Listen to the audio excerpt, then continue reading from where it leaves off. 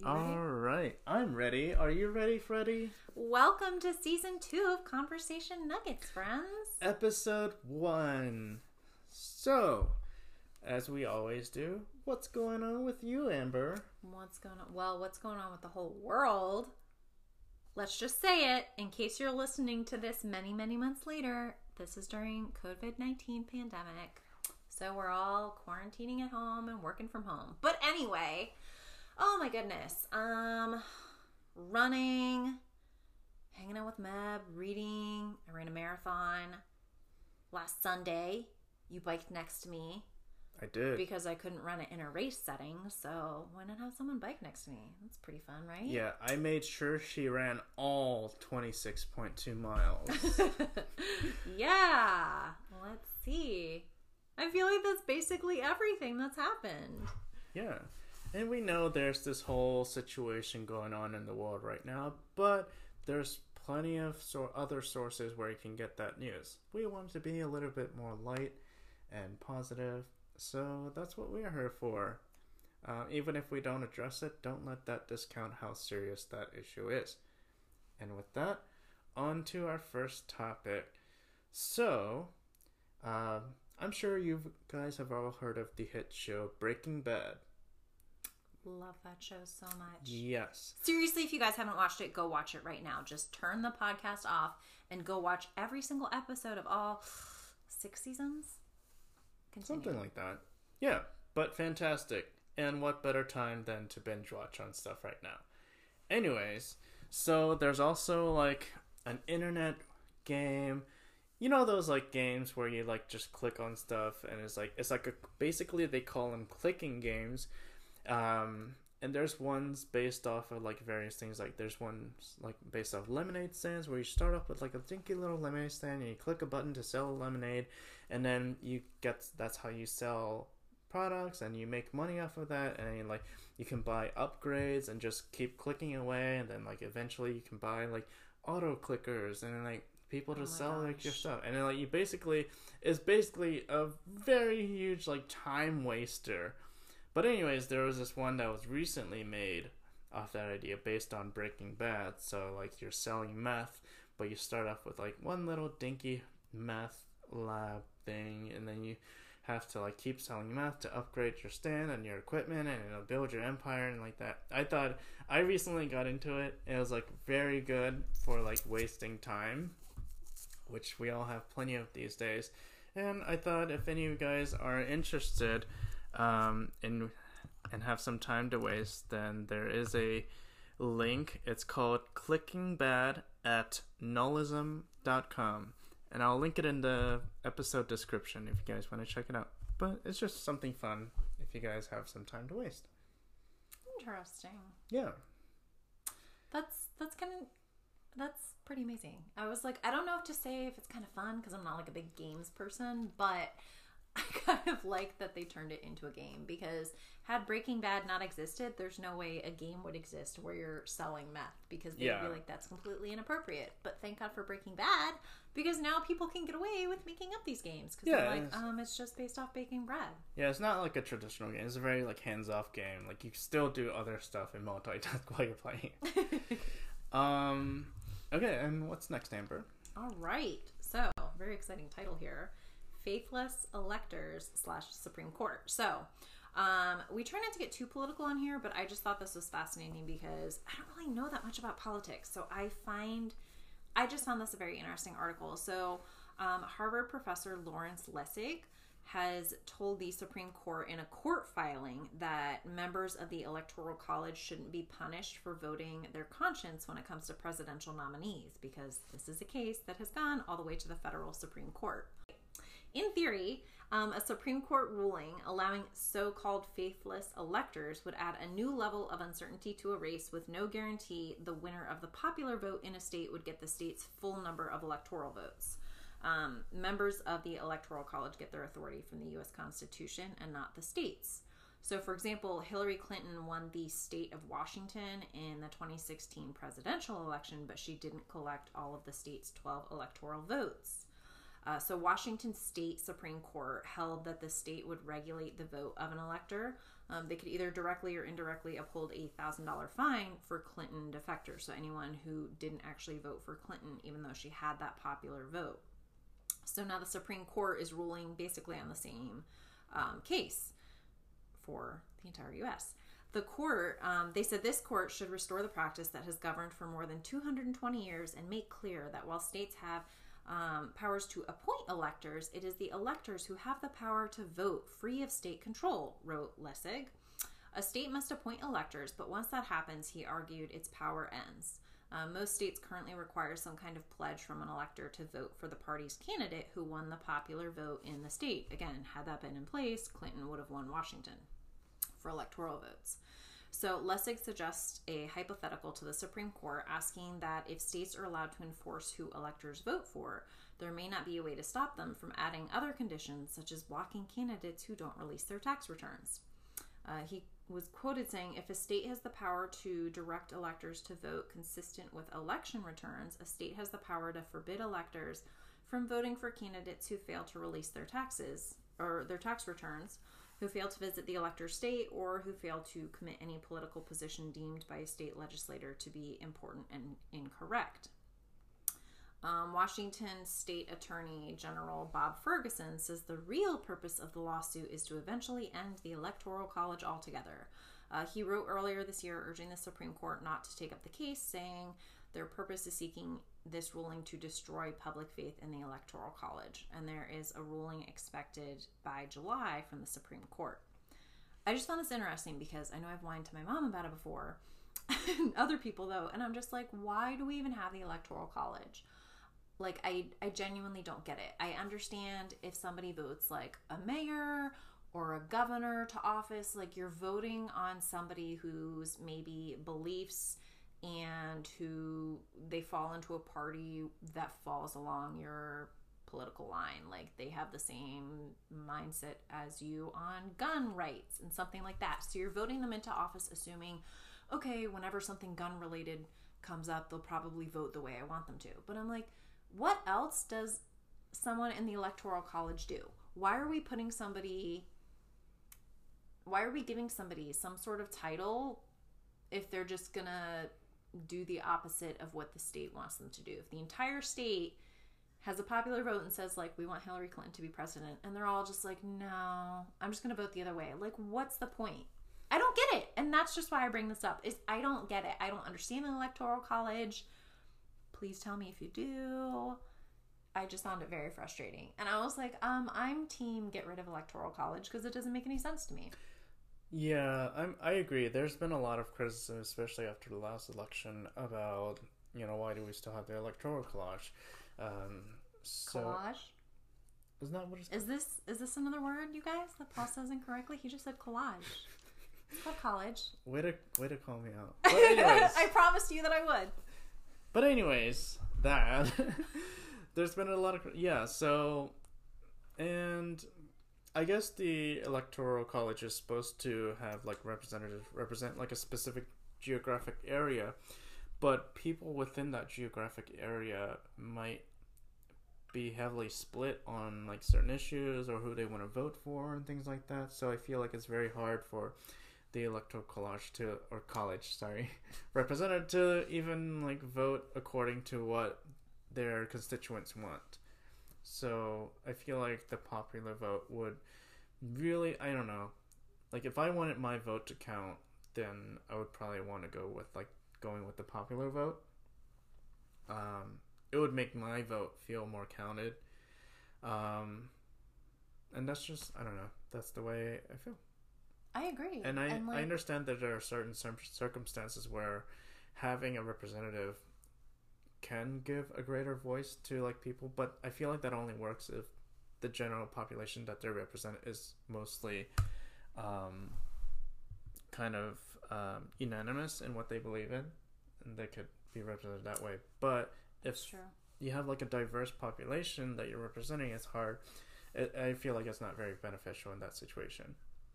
I agree with you. So I think it bothers me when I see ads. I don't know if you've seen ads, but when I've seen ads where they're like, every vote counts, make sure you vote. And I'm like, but I feel like every vote doesn't count, because this is a clear example where popular vote wins, but electoral college is like, no, I'm just going to vote this way instead.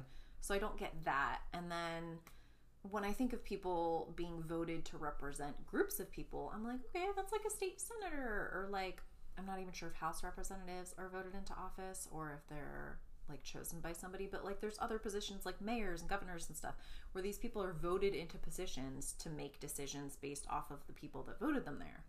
But I'm like, yeah, again, like I just feel like when it comes to electoral college, like why does my vote even matter? Where is it going? What are you doing with it?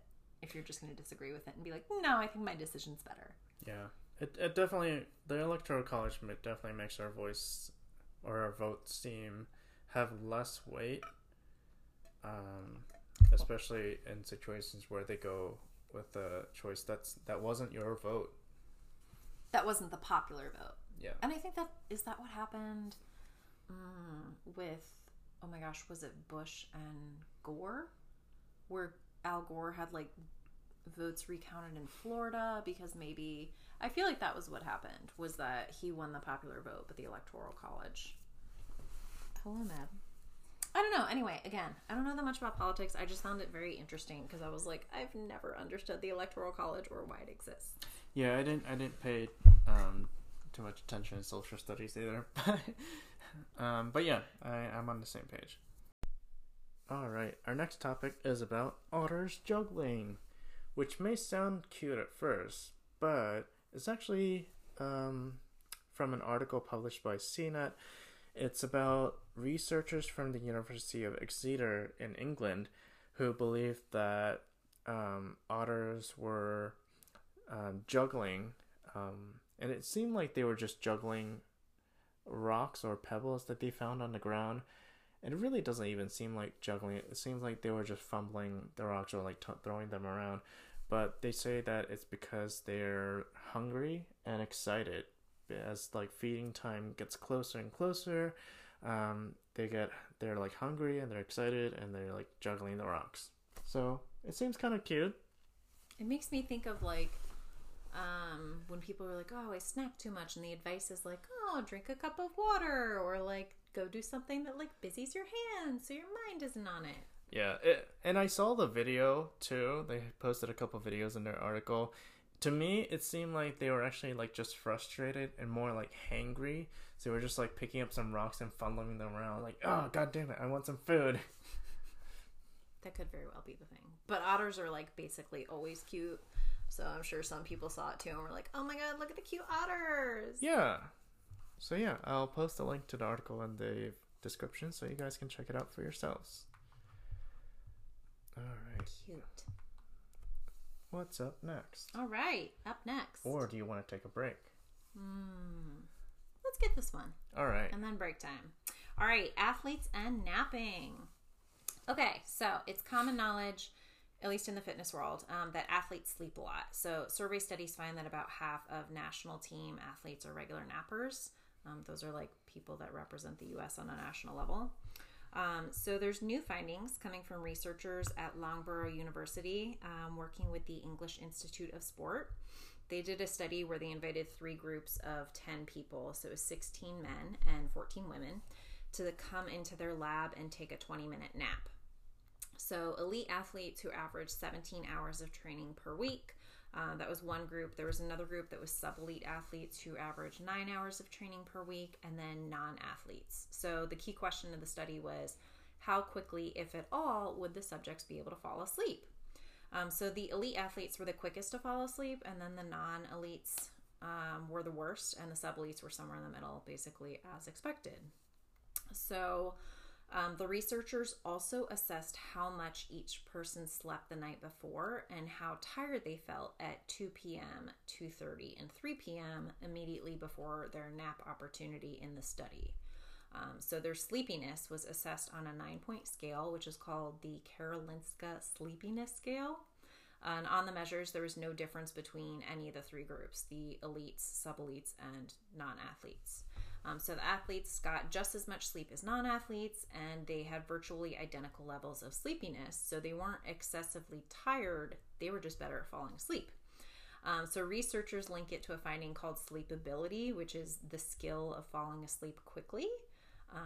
And that was something that surprised me because I've always been somebody that like doesn't really like napping unless I'm exhausted. So I never would have thought it would be a skill to be able to fall asleep quickly. So the guy who wrote this article, he was kind of explaining that like it might just be that athletes are better at managing levels of hyperarousal that interfere with sleep, or they simply have lower levels to begin with. So he was saying like compare a busy racing mind that keeps you awake at night to the same like busy racing mind that prevents you from hitting a free throw or like running a really good race. So he said elite athletes might be better able to turn off the latter, and then that helps them with the former so they can fall asleep better because they're better able to, and I think meditating, there have been studies that meditating is like a common practice among elite athletes. There's sports psychology, so they're better able to dismiss those like cluttered, busy thoughts. And then he also talked about a long-running debate about why people do or don't nap. So there was a 2018 paper from researchers at the University of California, Riverside, and it talked about 5 different types of napping, which I'm only going to reference 3 here because nobody really cares. But they summarized it with the acronym DREAM. So the D is dysregulative, where you are napping to compensate for shift work. So if you're working 12 hours a day and then you have 12 hours off, you might have a strange sleep schedule. Or if you're sick, or if you're in a really heavy training mode, that's dysregulative naps. Then there's restorative naps, where you might sleep really badly the night before, so the next day you might need a nap. And then there's appetitive naps, where you enjoy it. It's just like a habit, and you just like feel better when you nap, so you do it. So previously, intuition suggested that athletes napped for the dysregulative or restorative reasons. So because they had really high training, their bodies were so exhausted, they couldn't get enough sleep at night to compensate for all the training they were doing, so they had to nap. But then the new Longborough results, where it's the 3 groups of 10 athletes, it kind of suggests that athlete napping is actually appetitive. So they're not excessively tired, but naps make them feel like they perform better. So they said, and put it another way, they just have high sleepability. They just like are really good at falling asleep, and it's just like a peaceful way to spend their time. So what I really liked about the article was at the end, he was like kind of just suggesting a shift about how we think about naps. So he was like, they're not necessarily a warning, necessarily, I feel like I said it weirdly. They're not necessarily a warning that you're failing to take care of yourself or that you're drowning in sleep debt. Sometimes your mind is at peace, your body is at rest, and you're lucky enough to have half an hour to spare in the middle of the afternoon. And I just really liked that. Nice. I know you're like, you tend to nap a lot. Oh yeah, I love napping, and I am a professional napper. So I usually nap at least 30 minutes a day in the middle of the day. You probably have high sleepability, because you've also talked about how quickly you're able to fall asleep usually. Well, it's weird when it comes to that, because if I am planning to nap, I can fall asleep pretty quickly. But at night, when it's actually time to sleep, I don't have that ability. So it's a little bit weird and kind of selective. But I do know that kind of like blocking out all the racing thoughts, that really helps. So usually when I'm napping, I'll try to deprive myself of like all other senses. So I'll have like either an eye pillow or like something to cover my eyes. And then I also have like white noise just to drown out everything out. And I try to deprive myself of all senses, so I don't know like how much time has passed and things like that. And that really helps, so I'm not thinking about anything. I'm just focusing on the white noise, there's nothing there. So it's really helpful to like blank out my thoughts if you just focus on that. So I feel like that has something to do with it. And then like sometimes I do have white noise for sleeping at night as well, which also helps. So I feel like just that ability, maybe elite athletes are really good at tuning out those racing thoughts, especially like if when it comes to crunch time, they have to like perform and they're able to block out all those thoughts. I feel like that is like a key ability that ties into their sleep ability. I agree. It was interesting because I never would have thought about that in terms of sleeping, but reading the article, I was like, that makes complete sense to me. Yeah. Like, it's good mind control. So it's very interesting. Nice. All right, break time? Sure, let's take a quick break. We'll be back. Just kidding, not really. Oh my god, I really want to use a as like a transition. Okay, so a really cool fun fact about dragonflies is actually when they are mating and trying to reproduce. And what happens is that the male dragonfly, they'll grab the female by the back of the neck, and it kind of is like a little puzzle piece, and it like fits into her, and they can actually fly around together while he's clasping her. So sometimes you'll actually see that if you ever see two dragonfly like paired up together, and if you're like, what is that? Well, they're trying to mate. And basically what also happens is that if the female is like, you know what, I like you, you're cool, I guess, that's fine, she'll take her tail and she'll like follow up and clasp onto the I guess like the bottom part of the abdomen of the male, and they make this adorable little heart. And so they're mating at that time, and it's like they're creating this adorable little heart. It's so freaking cute. You should look it up. But yeah, so that's my fun fact. All right, and on to our next topic.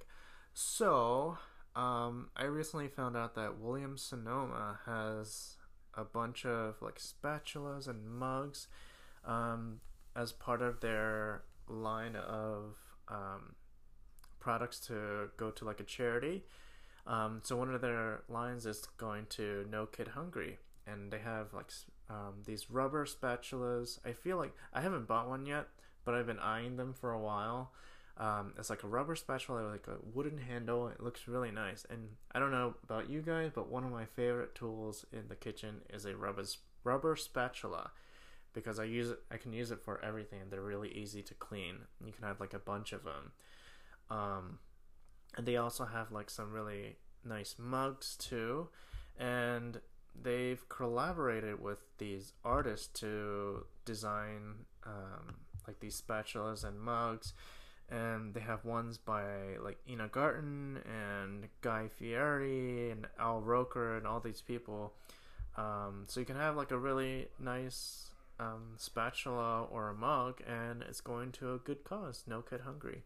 So I'll link that in the description as well, so if you guys want to check it out. Yeah, I thought this was really cool. Like, I'm definitely not a fan of like cooking all that much. It's not my hobby. I'm not normally a fan of like weird printed items in the kitchen. I'm like, whatever, as long as it does its job. But I really like the idea behind this, that hey, it's kind of fun that it's like a celebrity design for like no reason, but the story behind that you're helping end childhood hunger is really cool. Yeah. So yeah. So I just want to share that quick thing with you guys. Check out the link in the episode notes. Yeah. All right. And Williams-Sonoma, if you want to sponsor us, that's cool too.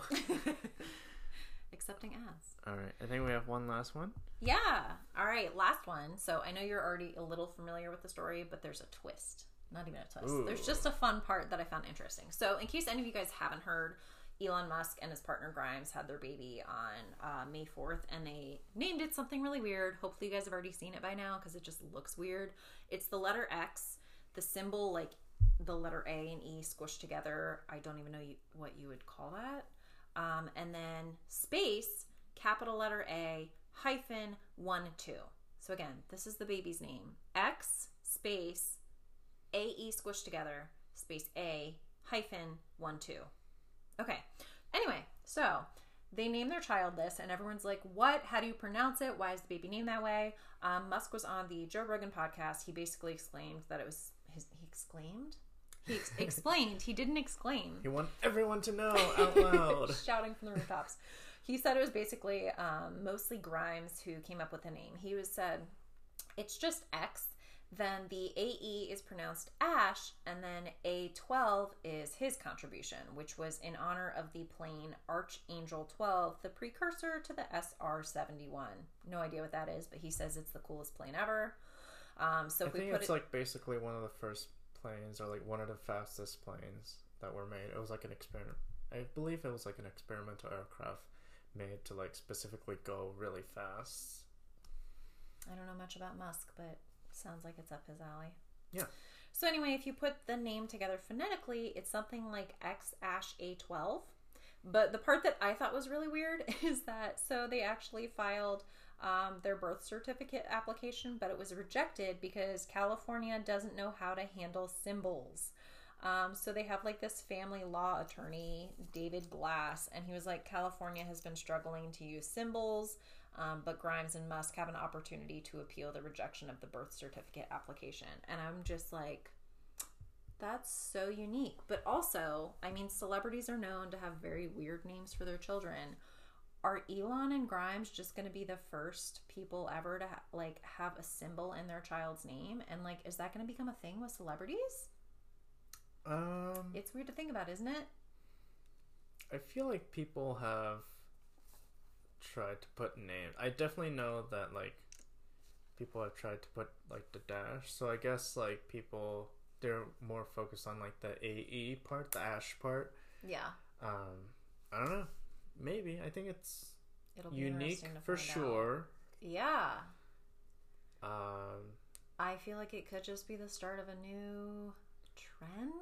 I don't know. It'll be very interesting because celebrity names are very strange.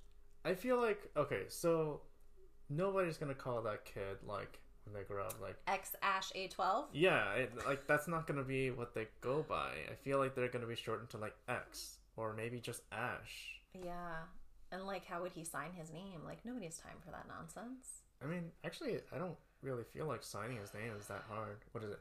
But nobody signs their full name. They do like their first letter and then a squiggle. There's only 6 characters. He's gonna go X squiggle. Do you write A-U-L when you sign your name? Oh yeah, for sure. Okay, you're weird. I just do A squiggle T squiggle and then F squiggle T squiggle. But then it could be anybody. You could be like Ashley Finley. Yeah, exactly. But don't you want signatures are garbage? But don't you want like the bank or whatever to know that it's Amber Finley and not Ashley Finley? Or I mean, if I'm depositing in my account, that's fine. If I'm taking out, they better be looking at a photo ID. And then just documenting my signature because that's their process. But heck, they already looked at my ID, so that's fine. IDs can be faked. Yeah. But not everyone has a face like mine. That's true. We're all unique. All right. All right. That was our podcast for this week. We hope you enjoyed, and we hope to be back with some more non-pandemic related news next week. Yes! Basically, we took a page out of John Krasinski's book and decided to do one that's not about the pandemic and just wanted to spread either positive news or anything else that's like interesting but not related to whatever else is going on in the world. Yeah. And also, we paused because I was marathon training and now I'm not anymore. So we have time. Yes. Time to read and share the things. Yes. And if you enjoyed, also share with your friends, subscribe, and like, and comment. Definitely comment, and send us your thoughts via our email, which is convonuggets@gmail.com. And I promise I'll do a better job of checking my emails. We also hope you thoroughly enjoyed the all-natural nugget, because Berkey Lerma, our buddy, did not make a single appearance in season 1, but we finally got something for her for season 2. So yes, and if you're wondering who that was in the middle of our thumbnail, that's who she is, and she's finally made an appearance. All right. Bye, everyone. Bye.